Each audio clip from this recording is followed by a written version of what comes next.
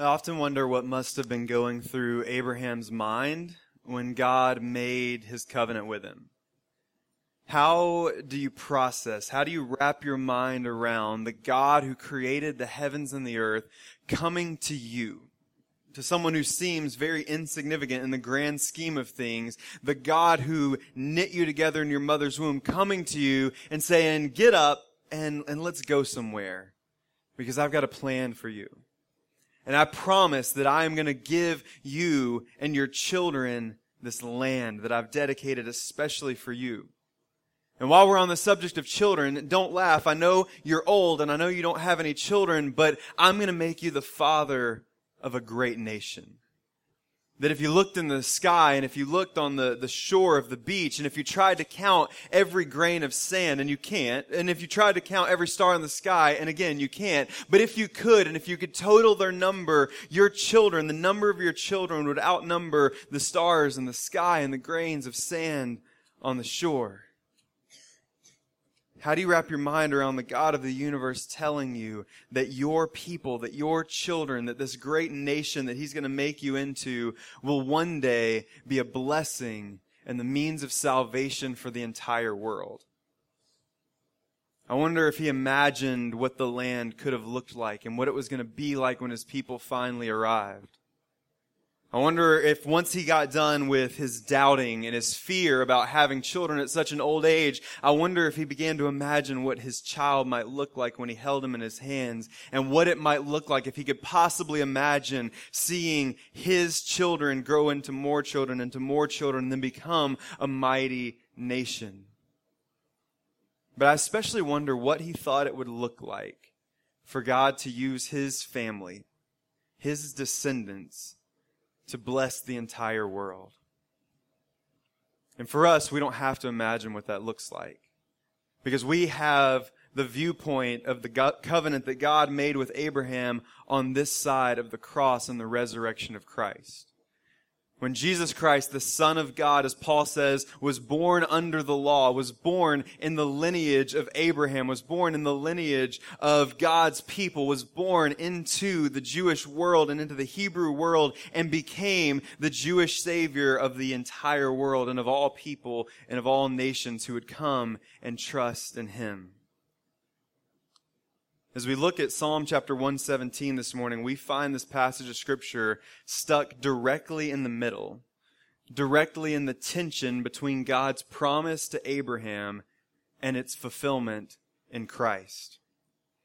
And Psalm 117 is very unique in the midst not of just these Hallel Psalms that we've been talking through over the past several weeks, but in the whole Bible, Psalm 117 is very unique. See, Psalm 117 is the shortest of the Hallel Psalms. Psalm 117 is the shortest of all of the Psalms. And in fact, Psalm chapter 117 is the shortest chapter in all of Scripture. And yet within this very short chapter of Scripture, we see contained in it a very big message. We see a big picture. We see a global call and an eternal hope. Last week we looked at Psalm chapter 116, which was a very personal psalm designed for corporate worship. And today we're going to see the other end of that spectrum as we see a psalm that's designed for God's people all over the world, for people of all nations to use to be able to praise the God who is the creator of all nations. Psalm 117 is a picture of true, unending Hallel, or unending praise that echoes through all of eternity. And for the people gathered around at the time who were worshiping using this psalm, it was a foreshadowing of God's plan to bring salvation to all peoples of all nations and to bring about a new creation with people of all tribes and tongues who have been redeemed by the same Christ who can worship the God who loves them and created them with one voice now and forevermore. And so just like we have every week, I'm going to ask for your assistance in reading Psalm chapter 117. Because these psalms were designed to be used in the worship of God's people corporately. And so like everything else, I'll read the plain text and let's all read the bold text aloud. Don't worry, it's very short today. Praise the Lord, all nations. Extol Him, all peoples. For great is his steadfast love toward us, and the faithfulness of the Lord endures forever. Praise the Lord. May God add his blessing and his favor to the reading of his word. Thanks be to God for his word. Let's pray. Father, as always at this time, we thank you for your word, and that your word is true and that your word is good, but also that your word is for us. And in this very short psalm, we're reminded of the deep love that you have for us, that you have for the nations, that you have for the people that you created. And so I pray and I ask, God, that this morning you teach us to answer that call to worship. That you remind us of how much you love us, and then out of your love for us, that you would give us a love for the nations. To go into all the world and proclaiming the good news of the gospel of Jesus Christ, in whom there is no slave or Greek, male or female, Jew or Gentile, but all are one in Christ, brought together under his precious blood and his one resurrection. So, Father, speak to us this morning through your Holy Spirit, and help us to leave here with a new passion and a deeper love than we had when we came in. And we ask all these things in the precious name of Jesus. Amen. The first thing we see here in this passage, like we have in several of these passages, is an invitation to praise God. Psalm 117 begins with an invitation to praise God, but it's a very unique invitation compared to all of the other psalms. And what's so amazing about the Old Testament is that the deeper that we go into the Old Testament, we begin to see a noticeable change in tone and tension. Because from the very beginning, from Genesis chapter 3, we realize that something isn't right. That there's something broken, there's something that needs to be renewed in our world. And so we start the Bible off almost from the very beginning with this problem that needs to be solved. And the deeper that we go into the Old Testament, the more we realize how big this problem really is. Because we see God call Abraham, we see God call Moses, and we see people like Joshua and Esther and these leaders who rose up and stepped out on faith and did what God called them to do. We see David building the city and we see Solomon build the temple of God in the midst of his people, and it looks like everything is going well, and then all of a sudden we realize how flawed we all are. Because David wasn't enough to solve the problem. Solomon wasn't enough to solve the problem. The temple wasn't enough. The priests and their sacrifices, it wasn't enough. And so the deeper we go, the more we realize that not only is something broken, but something is really broken. And even the best that humanity has to offer isn't enough to fix that problem. But as that tension grows and grows, so does another voice in Scripture. Because we begin to see these whispers that God has a plan.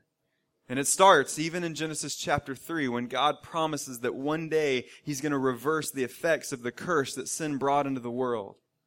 And the deeper that we go into the Old Testament, we start hearing the voice of the prophets who are calling out warnings against Israel, but they also have messages of hope saying that something is broken, but God has a plan. That something better, or in fact, someone better is coming to do for us what we couldn't do on our own. And it's in the middle of that tension that we find this psalm. And this passage throws us back to Abraham. And the people, as they were confessing this truth, as they would sing this psalm in their worship, they would remember the promise that God had to Abraham, not only that he was going to have this land, not only that he was going to become a mighty nation because of his children and their descendants, but that one day their people would be a blessing to the entire world. And so because of that, as they threw back to Abraham, even though the people didn't know it at the time, they were also looking forward to Christ. But it was also for the people of ancient Israel at that exact moment. The people that were gathered in worship, the people that were gathered at their feasts and their festivals, offering up this psalm of praise. Because this invitation was no less true for all the people that could hear it then than it is for us now on this side of Christ. And one of the interesting things about the Old Testament is that even though the Old Testament is very Israel-centric, It's not Israel exclusive. Even though the nation and the people of Israel are the centerpiece to everything that God is doing all through the Old Testament, we know that they're not the only people that God was working through. And we see that the plan was always for the people of all nations to worship God because He's the creator of all people. And we see that truth woven through the text as we see some people show up and we see God redeem them and save them. And we see these people from other places outside of ancient Israel begin to worship God. It happens very early on, even in the life of Abraham, when Abraham is approached by this Persian king named Melchizedek. Melchizedek was a worshiper and a priest of the one true God to the point where even when he came, Abraham himself offered homage to Melchizedek. And so we see that even from the beginning, even as God was calling Abraham, that God was already interacting with and calling worshipers from other places. In the book of Joshua, we see that with a woman named Rahab.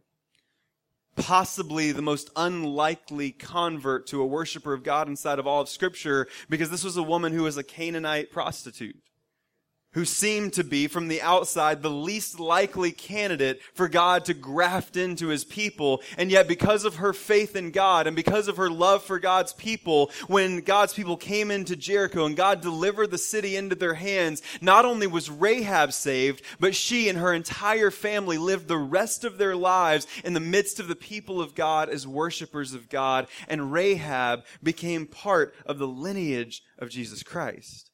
Rahab is mentioned in Hebrews 11 along with people like Abraham because of her faith.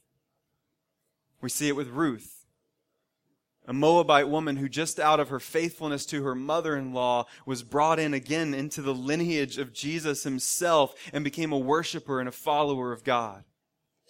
If you were here about a month and a half ago, we were talking through the book of Jonah. I was preaching through the book of Jonah, and we saw how God reached out to these pagan sailors on the way to Tarshish and showed them His power and His might and His mercy, and they worshiped God. And that wasn't where that story ended, because at the end of the story, Jonah goes into the city of Nineveh, and through Jonah's preaching and the kindness of God, the Ninevite people who worshiped all these other gods, who were living steeped in sin, turned away from their evil ways and began to worship the one true God. And maybe my favorite story of all of these comes in the book of Daniel with King Darius. King Darius, the Persian king, decided, because of some of his influencers around him, that it would be a really good idea that no one could worship anyone else but him. After all, he's the king. He's basically a deity. And so he offers up this edict, and of course, Daniel, being a faithful man of God, never wavered in his prayers to God, and in fact, boldly kneeled before his window 3 times a day. And so with a hard heart, the king made good on his promise, and he sent Daniel into the lion's den, assuming he was sending him to his death. But as we know, the story didn't end that way, and Daniel comes out the next day, and this is what Darius says in response. Daniel 6:25 says, "Then King Darius wrote to," and I love this, "all the peoples, nations, and languages that dwell in the earth." This is how much Darius's life was changed by seeing God's power, that he wrote out an edict to everyone that could possibly read, of all peoples, all nations, and all languages, and this is what he said: "Peace be multiplied to you. I make a decree that in all my royal dominion people are to tremble and fear before the God of Daniel. For He is the living God, enduring forever. His kingdom shall never be destroyed, and His dominion shall have no end. He delivers and rescues. He works signs and wonders in heaven and on earth. He who has saved Daniel from the power of the lions." So we see God time and time again, even as He was working directly through the people of Israel, reaching out and bringing people from other nations and tribes and tongues in to be worshipers of God, as these little hints and whispers that one day this will be completed. And these Egyptian Hallel Psalms that we've been talking about may be rooted in Israel's story, but they are for all nations. Their purpose and their design is to gather the whole world in praise to God. And I love the way that the psalmist uses the repetition of this passage. In verse 1 it says, "Praise the Lord, all nations, extol him, all peoples." And that repetition in the Psalms is often used to show emphasis, but here it almost gives a sense of assurance. Like the psalmist says, "Praise the Lord, all the nations," and then he says it again to say, no, really, you are invited to come and to praise and to worship God. It doesn't matter where you were born or who you were born to, but this is your invitation to come and to worship the God who created you and gave you life. And what's even more amazing, at least for us, about this passage, is that this passage is very much a call to us. Because we have to remember that unless you're here and you're of Jewish or Hebrew heritage, we're part of all nations. It can be really easy to forget that the United States of America is not ancient Israel. Sometimes it can be easy to forget that the book of Psalms wasn't written in Atlanta, and it wasn't written about us, and it wasn't written for us.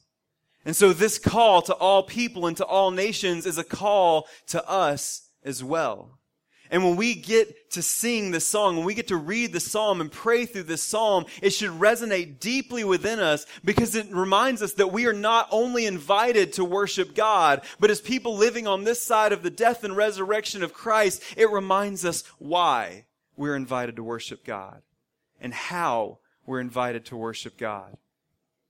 In Romans 15, verse 8 through 13, Paul says, "For I tell you that Christ became a servant to the circumcised or to the Jewish people to show God's truthfulness, in order to confirm the promises given to the patriarchs." Basically, Paul says there that Christ came into the world as a Hebrew man to show that the promises of God are true and to answer that covenant of Abraham. And then Paul starts quoting Scripture. And in verse 9 he says, "And in order that the Gentiles, or all nations, might glorify God for his mercy. As it is written, therefore I will praise you among the Gentiles and sing to your name." And again it said, "Rejoice, O Gentiles, with his people." And then this quotation should sound familiar to you because Paul says, "And again, praise the Lord, all you Gentiles," or all you nations, "and let all the peoples extol him." And again Isaiah says, "The root of Jesse will come, even he who arises to rule the Gentiles. In him will the Gentiles hope." May the God of hope fill you with all joy and peace in believing, so that by the power of the Holy Spirit you may abound in hope. Paul takes this psalm and he says this psalm is about Jesus. The way that this is able to happen in its fullness for all people of all nations and all tribes and tongues to worship God happens because God so loved the world that he gave his one and only Son, as Paul said, born of a woman, born under the law, to redeem us and to save us and to offer up salvation to the world. And it's because of that that we can have this hope and joy and peace that comes in knowing Jesus as our Savior and as our Lord. When we read this passage, we're reminded that we are Ruth. We are Rahab. We are Nineveh. We are Darius. We are people that God reached out for and brought us in through the precious blood of Christ. He reached out to where we were once and for all through his Son. And so our calling is to praise the Lord. Our response to this should be to praise the Lord like we're getting away with something. To praise the Lord like we got into a party that we weren't invited to. To praise the Lord like we've got a few thousand years to make up for. And so as part of the nations, let's answer this call and this invitation to praise God with everything that we have.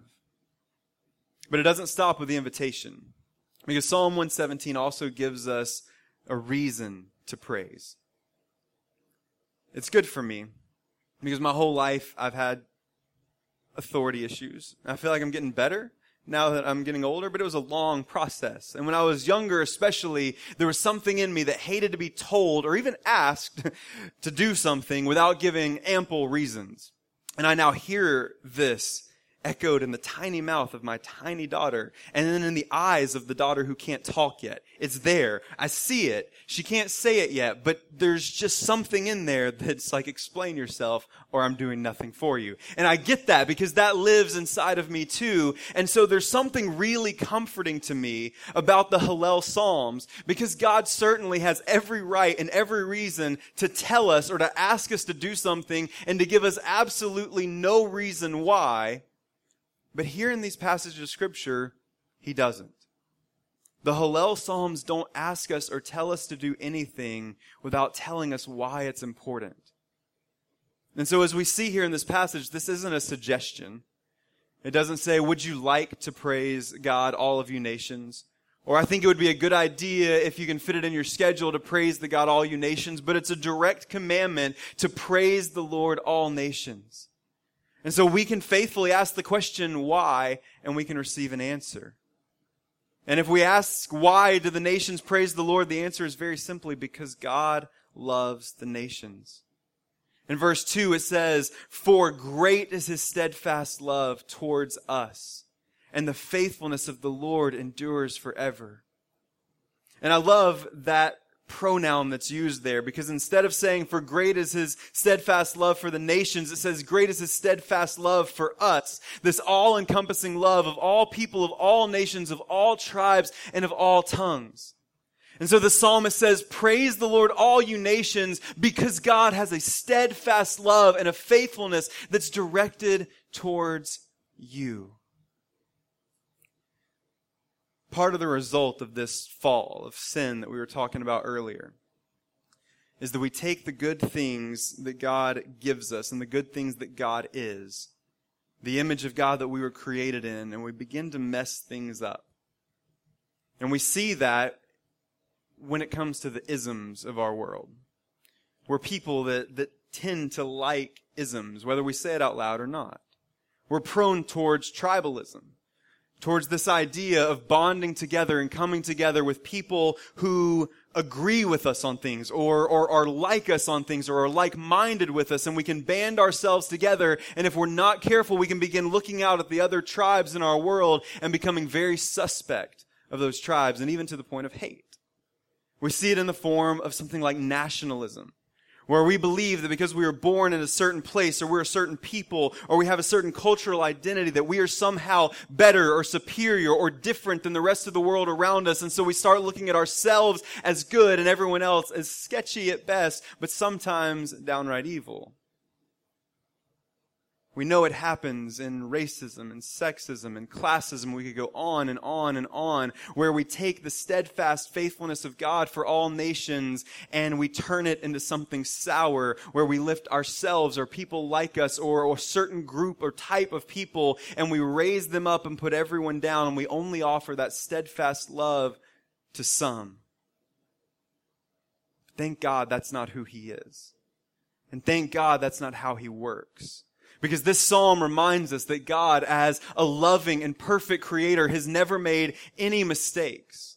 And so we see contained in the truth of this psalm that every language, that every geographic divide, every shade of skin, every gender, every economic status is designed by a creative God that loves his creation and loves us no matter who we are, no matter where we find ourselves, or no matter what situation we find ourselves in.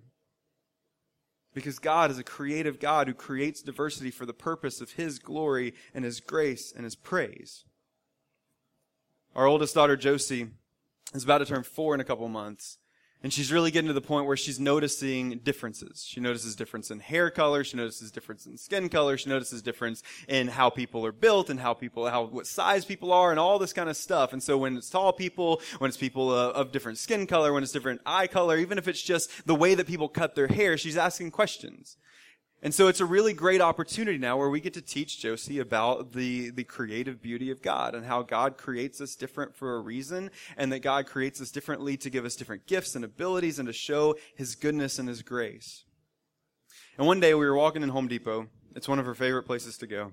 And so we were walking through Home Depot and we weren't talking about any of this stuff, and she just randomly asked me if Jesus likes blue. Like, well, I suppose so. It seems like kind of a weird question, Josie. And I'm used to weird questions because I'm weird. And so because of that, just by the laws of heredity, she's weird. And so we say weird things to each other. So I was like, yeah, it's a weird question, but sure. Yeah, I think so. And so I followed up with why. Why are you asking that? And she said, well, Jesus made my eyes blue. So I thought Jesus must love blue. And that's what it is to understand the creative nature of God. That God loves the nations. That God loves the people. That God loves the beauty of His diversity. And what we find in this passage isn't just a call for some people to worship some God somewhere, but it's a call for people of all nations to praise the God who not only created them as they were, but loves them with a steadfast love and a faithfulness that will never pass away.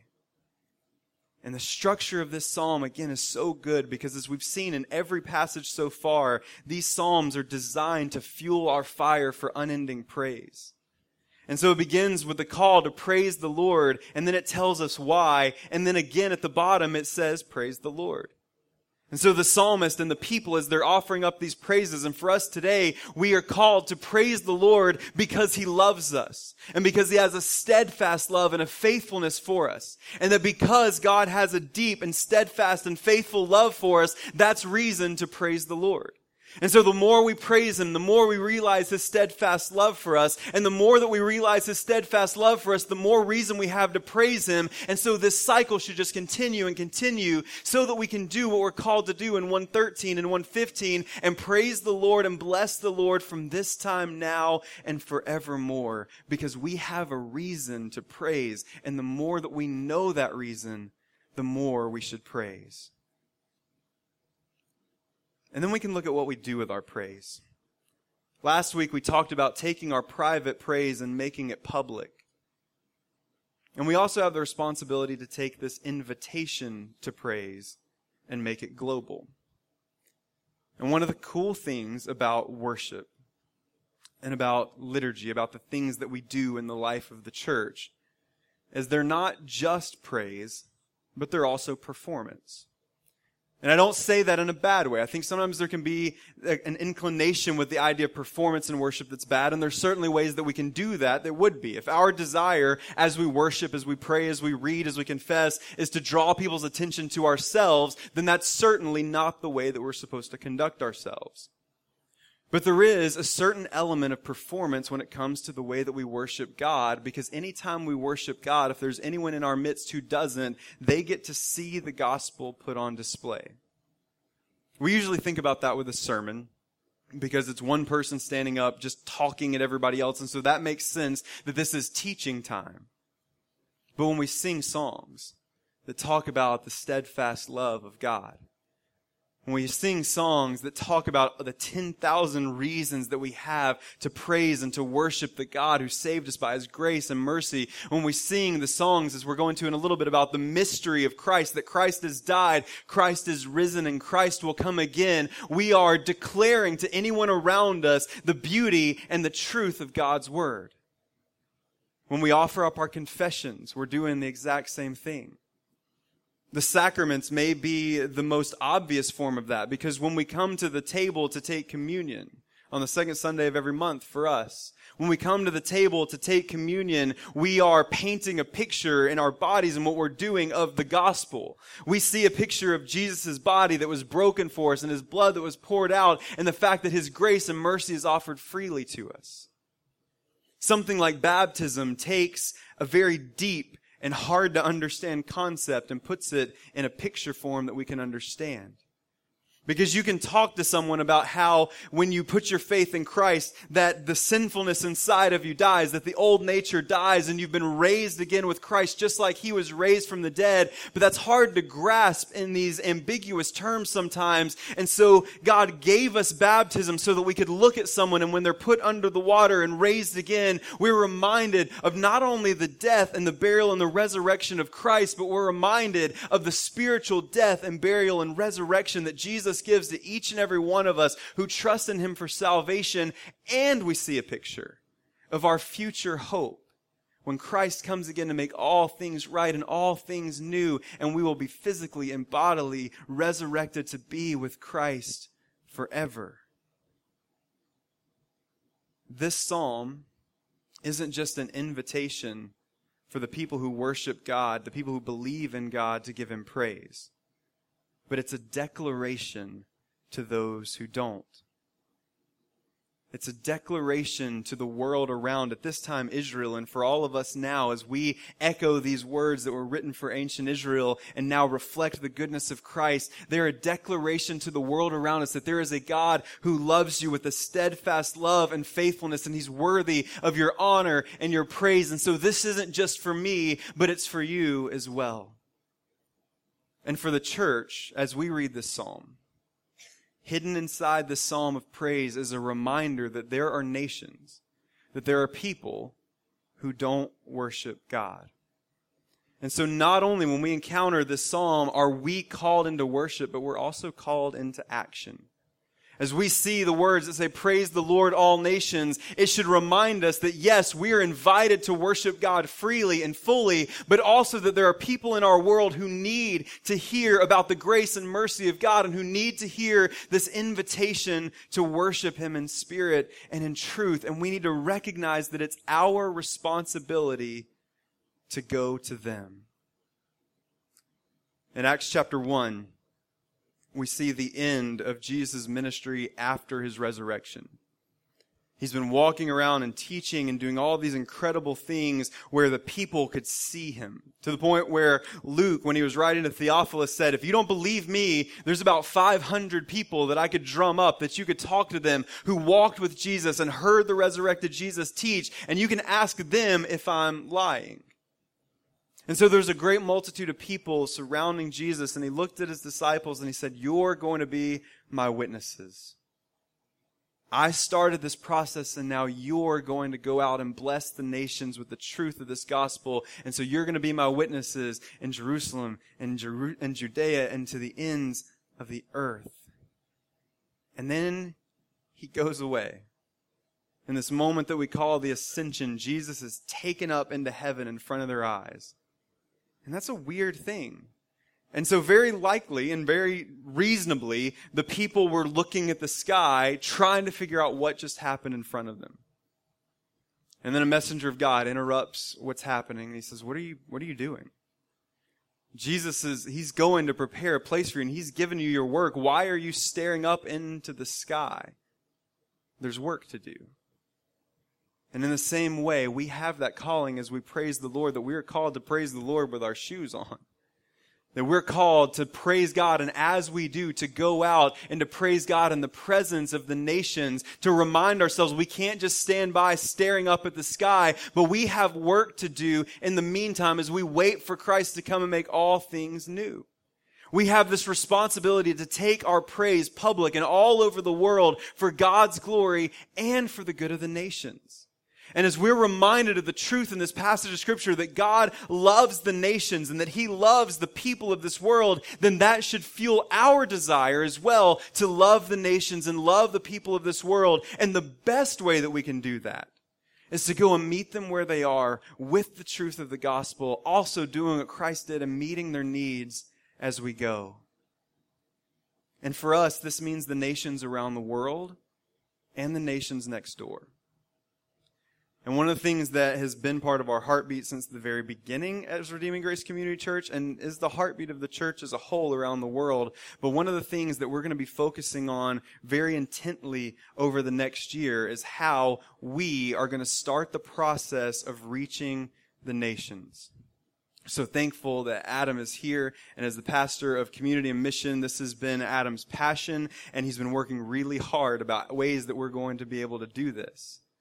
And so we started even just this past week with our Backyard Bible Club at Walton Plain Community, our neighbors. And so we have had an incredible opportunity to meet the people who are living right next door to our church and care for their children for the last week. And just through that, we saw several doors open up to where now we have some possibilities to be able to be there, hopefully, God willing, on a weekly basis. And we pray that one day it could be even a daily basis as we minister to people where they are and we share the good news of the grace and mercy of God with them, and we invite them to praise God with us. But we're also looking at how we are going to go literally to the nations. And we plan by next summer, Lord willing, that we'll be taking our first international mission trip. And Adam has been working really hard and praying really hard, and we'll be talking through where that place is going to be, because we want to adopt one place that we can call our own, that we build relationships and that we invest in, and that we send our prayers, that we send our resources, and that we send our people to love and to serve that place. And as we know, we want to be a church that plants churches. And so if God sees fit to allow us to grow and to allow us to be a church that can send out new church plants over and over and over again, as those churches plant and grow, then they'll find places internationally and domestically to love and to serve. And so through this very small little place that we call Redeeming Grace Community Church, we have an incredible opportunity to love and serve our neighbors and the nations. We're going to get to do that through our small group ministry that's beginning this fall. As we start placing small groups in the neighborhoods of the people of our church, and we're praying that we'll have small groups eventually meeting in the neighborhoods here directly around our church. And while those are certainly going to be focused towards Bible study and fellowship, they're also going to be focused towards loving and serving those neighborhoods and meeting the nations that live within those neighborhoods and sharing the good news of the grace and mercy of God. Because that invitation isn't just for us alone, but it's an invitation to go out to all people, all places of all tongues and tribes, and share with them the good news that God loves them with a steadfast love and has offered up Christ as this picture of salvation for people of all nations. And then no matter who you are, no matter where you've come from, no matter how disqualified you think that you may be, you are invited to come and to worship God in spirit and in truth, because He loves you and offered up Christ for you. And as we do this, as we take our praises public and our praises globally, we'll continue to build an imperfect picture of what will one day be perfected. It's our desire that our churches reflect our community and the nations, that we have people of all different places and backgrounds that come together and worship God, because again, we are putting on a performance of something better that will one day come. And we see that picture in Revelation chapter 7, verses 9 through 12. John said, "After this I looked, and behold, a great multitude that no one could number." And I hope that sounds familiar. A multitude greater than the number of the stars in the sky and the sand on the shore, the fullness of the promise to Abraham. He says, "I saw that great multitude that no one could number, from every nation, from all tribes and peoples and language, standing before the throne and before the Lamb, clothed in white robes, with palm branches in their hands, crying out with a loud voice that salvation belongs to our God, who sits on the throne, and to the Lamb."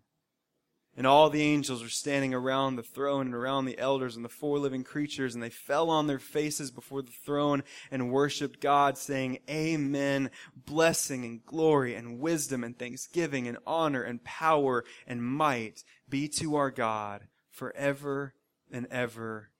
Amen." That's our hope.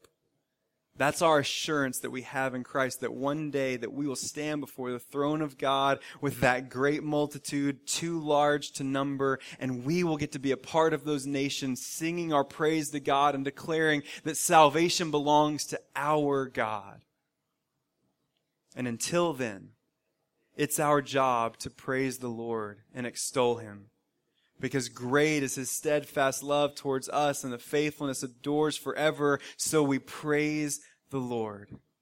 And as we do, we can bask in His love and in His grace and His mercy and in His faithfulness. And then we go out and we share it with the nations around us, and to leave in our wake a legacy of people of all nations, of all tribes, and all tongues praising the Lord.